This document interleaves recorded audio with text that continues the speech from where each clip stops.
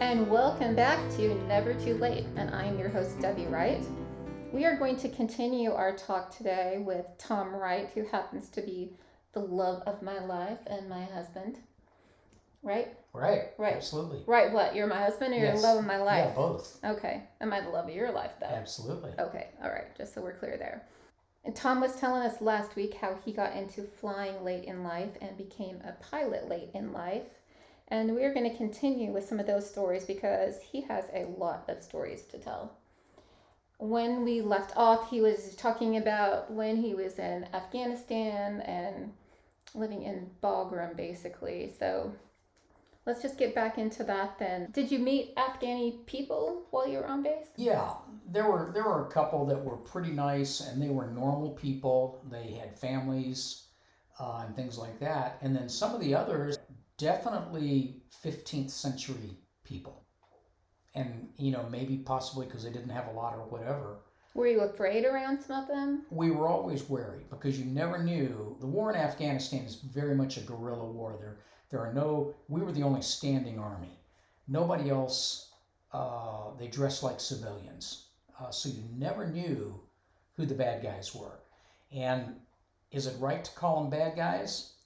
Maybe not, because they were defending what they thought was proper for them. Now, I'm not talking about the Taliban, but some of the people didn't like us and they looked at us as invaders. But it's like anywhere in the world that I've been and anybody else, you'll meet good people and you'll meet some less than good people.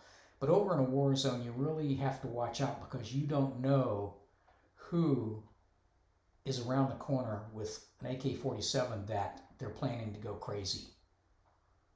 Well, that can happen sometimes in the United States. Oh, absolutely. So what kind of jobs did the Afghani people do on base? Well, the military for years has done away with, let's call it the KP, kitchen police. Now... KP stands for kitchen police? Yeah. I never knew that. Yeah. Okay.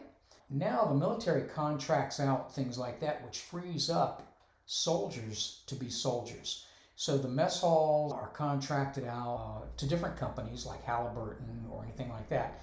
They in turn will subcontract with local people to work for them. And supposedly they're all vetted and they're, supposedly good people and pass ideological tests or whatever. Supposedly. Because there was times we've had lockdowns in the mess kit or the mess hall where we'd be eating military food rations for a couple of days because there was a threat that everything was going to be poisoned. There was a time that we had to eat the MREs because the guys blew up the warehouse. In fact, I think I sent you a picture of that. Yes. We were landing and the warehouse that kept all our food was on fire. So you had to really be situational aware. It's like if you're in the woods, you're always looking down to see if you can step on a snake. Over there, you're always looking 5 meters ahead of you to make sure there's nothing out of the ordinary that you could step on and blow up. Or you're always watching to see who's watching you, who's following you. You never did anything going out by yourself, ever. You're always in 2 or 3 at a minimum. Even on base? Even on base. Yeah, because you didn't know. I mean, we knew, everybody knows there were bad guys on base you could see them, taking pictures of things or very methodically stepping off distances so that they would know how far it is from a certain point to the flight line to shoot mortars that distance. So when that happened, could they not be kicked off base? Well, they would just say, no, I'm just out walking. Oh, okay. Because they had been vetted. They had passed the security test. Mm. But that's true in any war. That's true anywhere. And because they don't dress like soldiers, you never know. They just blend in with the population. And okay, so, speaking of what they wear then, you said they don't dress like soldiers. Do they wear the, I don't know, what do you call them, the gowns or whatever? Yeah, the haji pants and the long knee-length shirt and a vest. A tunic, I think Yeah. Tunic is what it's called. Yeah, I think there was one time, because they did your laundry also. Yeah. And I believe one time I was talking on the phone with you and you were wandering around outside and you had me talk to one of them. Yeah. The laundry guy. Yeah, the laundry guy, and he's the guy I gave cookies to that time. Oh yeah. Yeah, I mean there's some nice guys. I mean they would, working for the military overseas as a contractor, the foreign nationals, they were making more money than they'd ever seen in their life, and they might only get $300 a month American, but to them that's a fortune. So when you were on base, did you get along with the military people? Yes. You got along fine with them? Yeah. Unless you were caught speeding? Unless you're caught speeding, yeah. Okay, yeah. Don't speed on Or base. not wearing your seatbelt over your shoulder. Sorry, wearing your seatbelt correctly. Okay, yeah, don't do that on base. One day I was driving on the main street, and we're going, speed limit was 5 miles an hour, by the way. And an MP Jeep's going the other way. He turns around and pulls us over because I'm wearing my seatbelt. And these are old raggedy vehicles we're driving, so the seatbelt would rub on my neck. So I just ran it under my arm, and he said, "That's illegal to do. You can't do it." And wrote me a ticket. So I had to go to the JAG office, Judge Advocate General, and I had to bring my supervisor with me. Well, we really didn't have any supervisor, so I got one of their pilots to go with me, claimed that he was my supervisor, and claimed that he had talked to me and counseled me and all this and would never do it again. Taught you how to wear your seatbelt correctly. Taught me how to wear the seatbelt. Okay. And so they dropped the whole thing. Well, about 3 days later, he was caught doing something, and I went and pretended to be his supervisor. And the guy in the JAG office just looked at us and shook his head.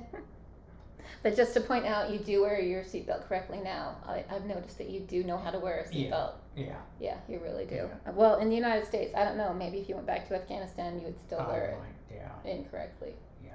Yeah. Because, the seatbelt can inhibit you getting out of the vehicle. That's true. Yeah.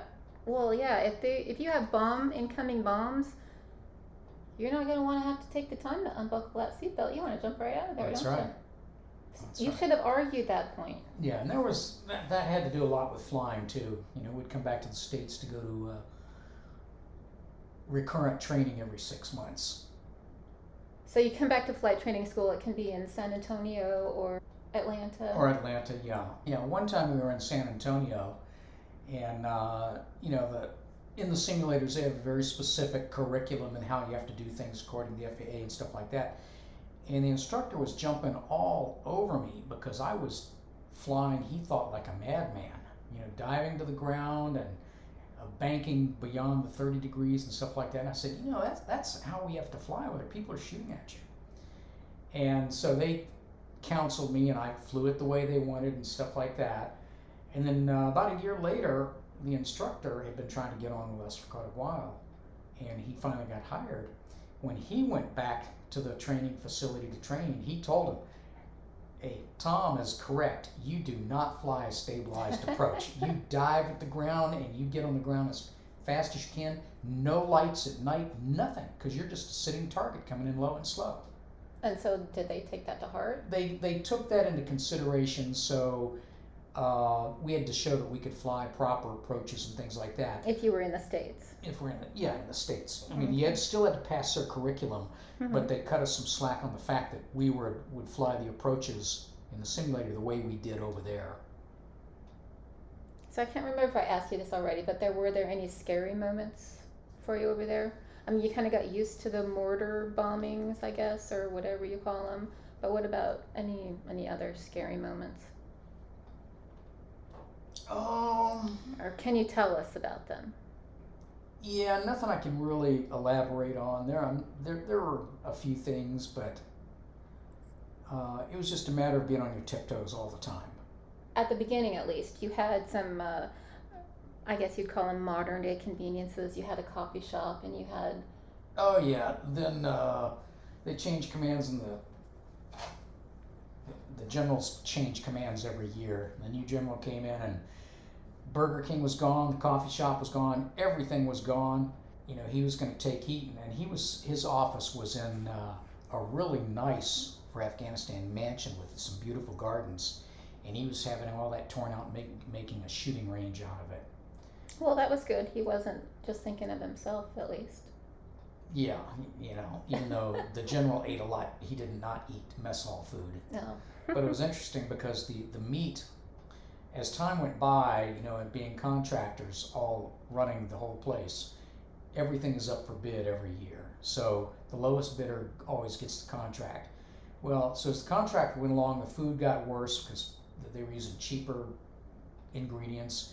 And I was watching them unload food off the refrigerated truck one day, and the boxes of steak were stamped as clear as you can think, for institutional or prison use only. I mean, there was such low quality food. And it started out being really good. I mean, you could have milkshakes and anything you wanted for breakfast. And after a How'd while, you get ice cream? they flew it over. Frozen. Yeah. Get it frozen? Yeah. What about milk? No, I never saw milk over there other than this, Powdered milk? no, it's irradiated stuff that didn't have to be refrigerated, shelf life for a year. So it was warm milk? Did they get it cold? I never tried it. They wouldn't, no, I didn't, wasn't cooled off. Oh, no, warm milk does not sound good. Yeah. No, the only dairy I ate was I would mix cornflakes with yogurt for breakfast sometimes. But sometimes you didn't even get breakfast because you had to Yeah. leave. Yeah, we would leave so early. We'd have a mission call time before the mess halls even open. So we were kind of getting screwed because the food was part of our pay and privileges for working for the military, and you'd be gone all day, so you'd miss lunch, and you get back in for dinner. So you'd have basically one meal a day, and you weren't supposed to take food out of the mess hall. So we would kind of hoard stuff and make sandwich while we're eating and just wrap it up and put it in our shirts so we'd have something for breakfast. Save it for the next day? For the next day. Did you have a refrigerator in your room? I did eventually. I got a little camping refrigerator from, this girl I knew that was... Oh, did somebody met her, send you yeah, one? met her in Montana. Yeah. And it's still in Afghanistan. Yeah. Some Afghani has a nice little refrigerator. They don't know how to use it. They probably broke it already. And, well, you used to get care packages, too. Yeah. Yeah. Mail was pretty good. It took a long time to get, but it was one of those deals. The little PX over there was probably no bigger than a small house in the States. We had like 30,000 people on Bagram Air Base. So you go to the PX, try to every day, every other day, and if there was toothpaste in, you'd buy as many as you could because it might be a month before you saw toothpaste again. So everybody through the mail. That's kind of like hoarding the toilet paper in 2020. Yeah, but yeah, but so everybody would get care packages over there with toothpaste or peanut butter or cookies or whatever you couldn't get over there consistently. And it was nice, getting a care package from home. Knowing that somebody back home loved you. That's right. Yeah. That's right. So what else was it like living on Bagram? Well, okay, tell us about the money. What you use for money? Well, because it turned out that money was some of the little shops that were allowed to be on the air base were possibly being used by bad guys, but at the very least, they were getting paid in American dollars. Those dollars would go off base. The bad guys would get the money, and that would help finance their portion of the war. So basically, money was forbidden to use. You would go to the payroll officer, and you would exchange any money you brought with you for what they call POGs, which is basically play money, and everything. It's like the pogs that kids used to play with. Yeah, exactly. Back in the 80s. Little cardboard discs that say how much it's worth. Yeah. And so everybody that has come back from over there probably has a pocket full of the things because you'd never take the effort to go in and cash them back in. So the military or the PX or whoever made out like a bandit because they only came, the lowest denomination was like 5 cents. So if you expected 3 cents back for change from something, you didn't get it. It was just too bad. But the rest of us, I would go to Afghanistan and I would take $300 cash with me because you could use a credit card at the PX for something. But the cash is nice to have while you're traveling back and forth over there. So that's not a whole lot of money to take because you were gone for 2 months at a time, and then you would come home for a month, and then you would leave again. Yeah. But there's nothing over there to spend it on either. Right. Except for coffee from the coffee shop. Yeah, coffee from the Green Bean or jewelry for my wife. Jewelry, yes. Yeah, jewelry. Yeah. Spent a lot of money on jewelry over there. don't know if it's a lot, but yeah, there was some nice jewelry from over there. Is there anything else you want to tell us about living on Bagram? Probably some of the best buddies of my life I met there. Still keep in touch. I was hot and dirty in the summer. It was cold and dirty in the winter. What did you live in? For a while, I was living in a plywood box. Plywood. Was there insulation? No. But And you had a heater, but no air conditioning. Yeah, and then on some of the out bases, the FOBs, they would call it. What does FOB stand for? Forward operating base. We lived in tents. Mm. You know, the engineers would come in and build a wooden floor and set up a tent on it. Well, there was at least one night that you had trouble with your airplane and you had to stay at one of those places. And it was in the winter, it was cold. The only thing extra that the people there had was I had a sheet to try to wrap up in and stay warm that night. It was a miserable night. And then the next day, since we had to park over on the Afghani side because we couldn't get our aircraft to cross the gravel area because it would nick the propellers, I called for the MPs to come out with the bomb sniffing dogs and check the airplane out before I would take it. That's probably a good plan. Oh yeah. Apparently they didn't find anything. But... No, I'm still here. Well, that's a good thing. So then you ended up retiring from flying. Yeah. Still look up every time an airplane goes by, though. Do you miss flying? Sometimes, yes. Sometimes very much. Well, I was just telling Tom the other day that he was in the middle of a sentence and then he looked up at the sky and told me whatever kind of plane it was. I said, it's like that TV show or movie or whatever it was where they just go, squirrel. And for Tom, it's like, airplane. Yep. Just whatever he's doing, he'll just stop in the middle of it and have to tell me what kind of airplane that is. You can tell what kind of airplane it is just by the sound. Yeah. So I just agree. I say, yep, you're right. That is a Cessna. Yeah. Yep, you're right. Yep, King Air. I knew that. Yeah, unfortunately, the last couple of houses we've had have been like on the downwind or the base leg of local little airports. Downwind. Yeah. Downwind to base leg. After you retired then from flying, what did you do? What did I do after we retired? We've been doing a lot of traveling. We have a motor home. I've been doing a lot of woodworking. Learned how to paint cars. But you had another business. Oh yeah, we had a kayak business. Mm-hmm. Yes. The top-rated kayak business on the east coast of Florida for about 4 years running. Treasure Coast, not Coast. the whole East Coast. Yeah, the Treasure Coast. And that was fun. Yeah, we would take people out on kayak tours. So we wouldn't just rent them and send them on their way. We'd actually go with them and take them on tours. And we met people from all over the world doing that. Yeah. But that was another one. That was another dream that you had. So it's never too late, right? That's right. It's never too late to have That's your right. kayak business.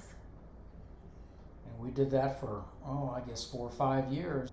And then it was time to retire from that job. It turned not into a hobby anymore. Yeah, it turned it was into so a job. successful it turned into a job, and that's really not what I was looking for. But it was a nice income. It was fun to do. But I wanted something part-time as a hobby retirement job, and this turned into a successful full-time job, which was great for a while, but was not intended to be that successful. Yeah, eventually we get older and can't be hoisting kayaks up. Because at one point we had probably 40 kayaks. Yeah, and 60 pounds a piece, that's a lot of weight to load and unload every day a couple times. Yeah. Plus washing all the equipment. But we did kayak rescue lessons, deep water recovery lessons, all sorts of stuff. We'd teach people how to kayak. We'd ask them on the tours if they want to see Manitou or want to see the alligators. Manatee, yeah. I don't know what a Manitou is. But okay. It's a little town in Colorado Springs, outside Colorado Springs. But yeah, depending on the attitude of the person, we would set up a trip for them to see different wildlife, and we'd give them a good explanation of the plant life and the history of the area. It was a really enjoyable thing, and we did meet a lot of people from all around the world. Mm-hmm. Very nice people. Very nice people. So we have a few minutes left, so let's tell them our story about how we met, shall we? Okay. Okay, so as we said in the last podcast, Tom was a single pilot flying around the country setting up dates wherever he went. Well, that's part of being a pilot if you're single. Yeah, and you don't have a stewardess, right? Right. Or whatever. They're Yeah. not called stewardesses anymore. Yeah, But if you don't have a one, sky waitress. a sky. No, it's not a waitress either. Oh, flight attendant. Flight attendant. That's yeah, what they're you called. don't need those on a freighter. Okay, so you had to find dates wherever you went. Well, it just so happened that one day I was at work and I got extremely bored. I had nothing to do at work. So for some reason, I don't know why, I got on a website called Plenty of Fish and I made a profile. And then one day I get a message from this pilot who was going to be flying into the town where I lived, and he was looking for a date. A good time. Okay. So we started talking. We talked and we decided that, we were getting along pretty good and we were going to meet. But then he got this job in Afghanistan, so he never actually flew into the town where I was living. So what he did was he got on his motorcycle with my dog, with the dog on the back in a milk crate, and drove almost 1,000 miles to meet me. In late September, I believe, when it was getting cold. Yeah, it was starting to get chilly. Yeah. Yep. Yeah, it was getting chilly. Yeah, I was looking for a fun weekend and ended up with a wife. You got more than you bargained for, That's babe. right. Best trip I ever took. So from there, he had to go to San Antonio one weekend for some flight training, and he flew me down there, where I could have paid for my own airline ticket, but I wanted to see how serious this guy was, so I let him buy me the ticket. And expensive dinners. Ruth's Chris. Yeah. My first time at Ruth's Chris, Yeah. where I taught you to eat cheesecake, but that's another right. story. That's another story. And one time he was coming back from Afghanistan then, and he had bought a car in what state? North Carolina? Tennessee. Tennessee. Cleveland, Tennessee. He bought a 66 Mustang in Yeah. Cleveland, Tennessee, and so he flew into Atlanta, right? Flew into Washington, D.C. And my trip was to continue on there to Denver to get home, but I got off the airplane, bought a ticket down to Nashville or somewhere close to Cleveland, Tennessee, Okay. and picked up this car and I drove to Atlanta. And then he had me fly to Atlanta, so he picked me up in this 66 Mustang. We took the back roads, had to use a paper map.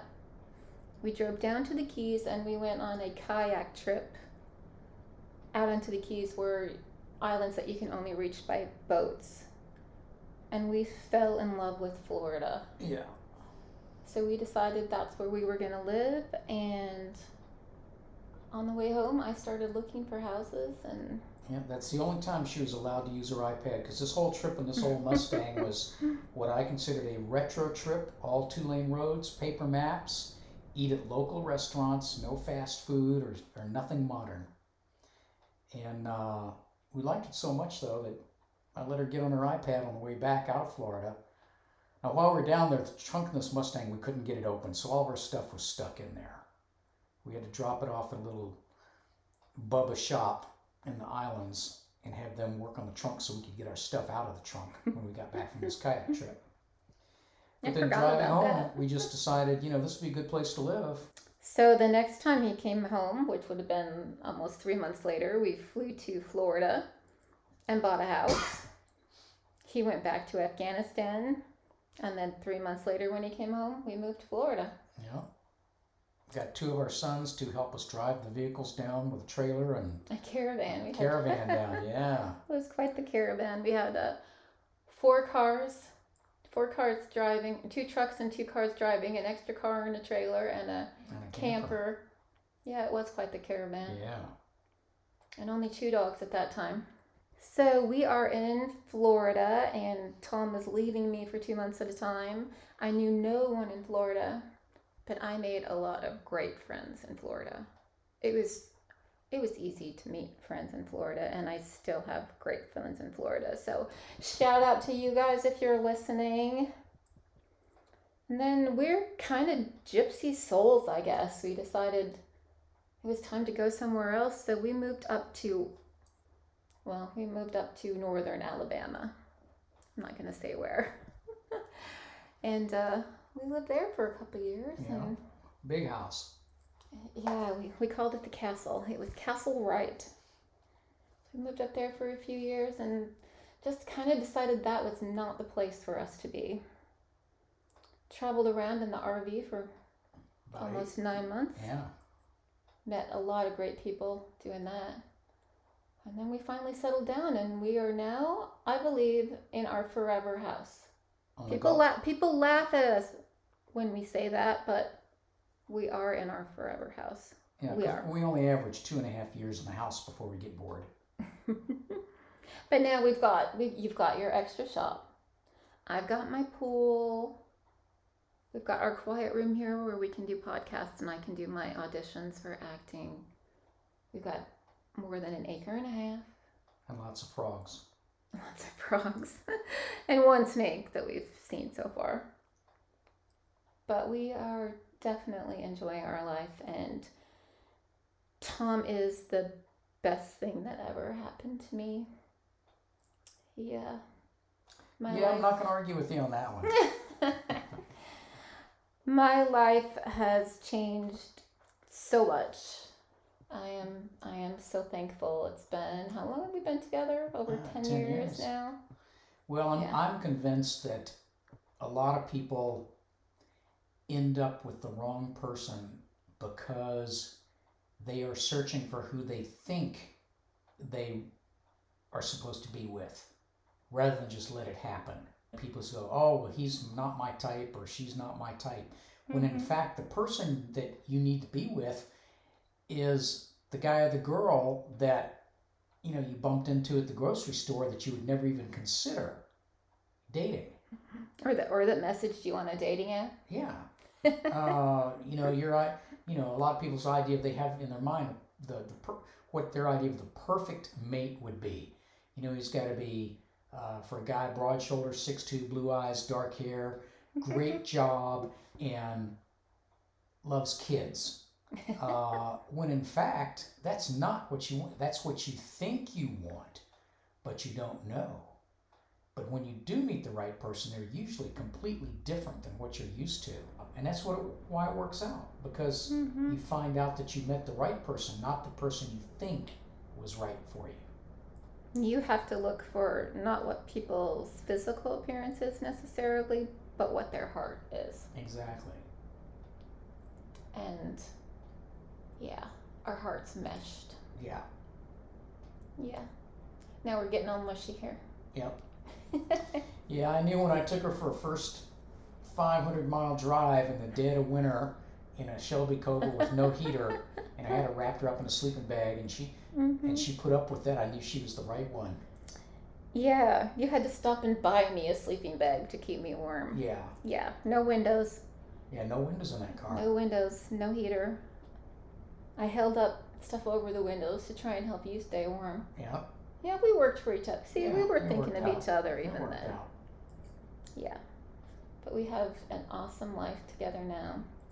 Yes, we do. We complement each other. I don't mean compliment like say, ooh, babe, you're so good looking. I mean compliment, with the COMPLEMENT. We mesh. MENT.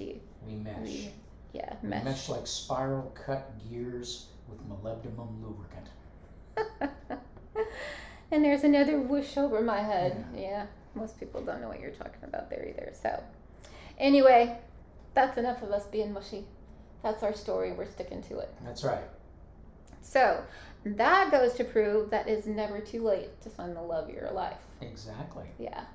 So, hold out.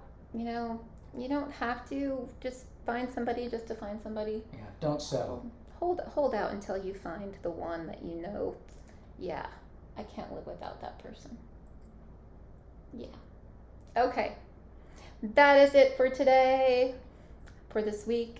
And thank you, Tom, again for being my special guest. I liked our stories together, and that's it. It's never too late. See you next week. Bye-bye.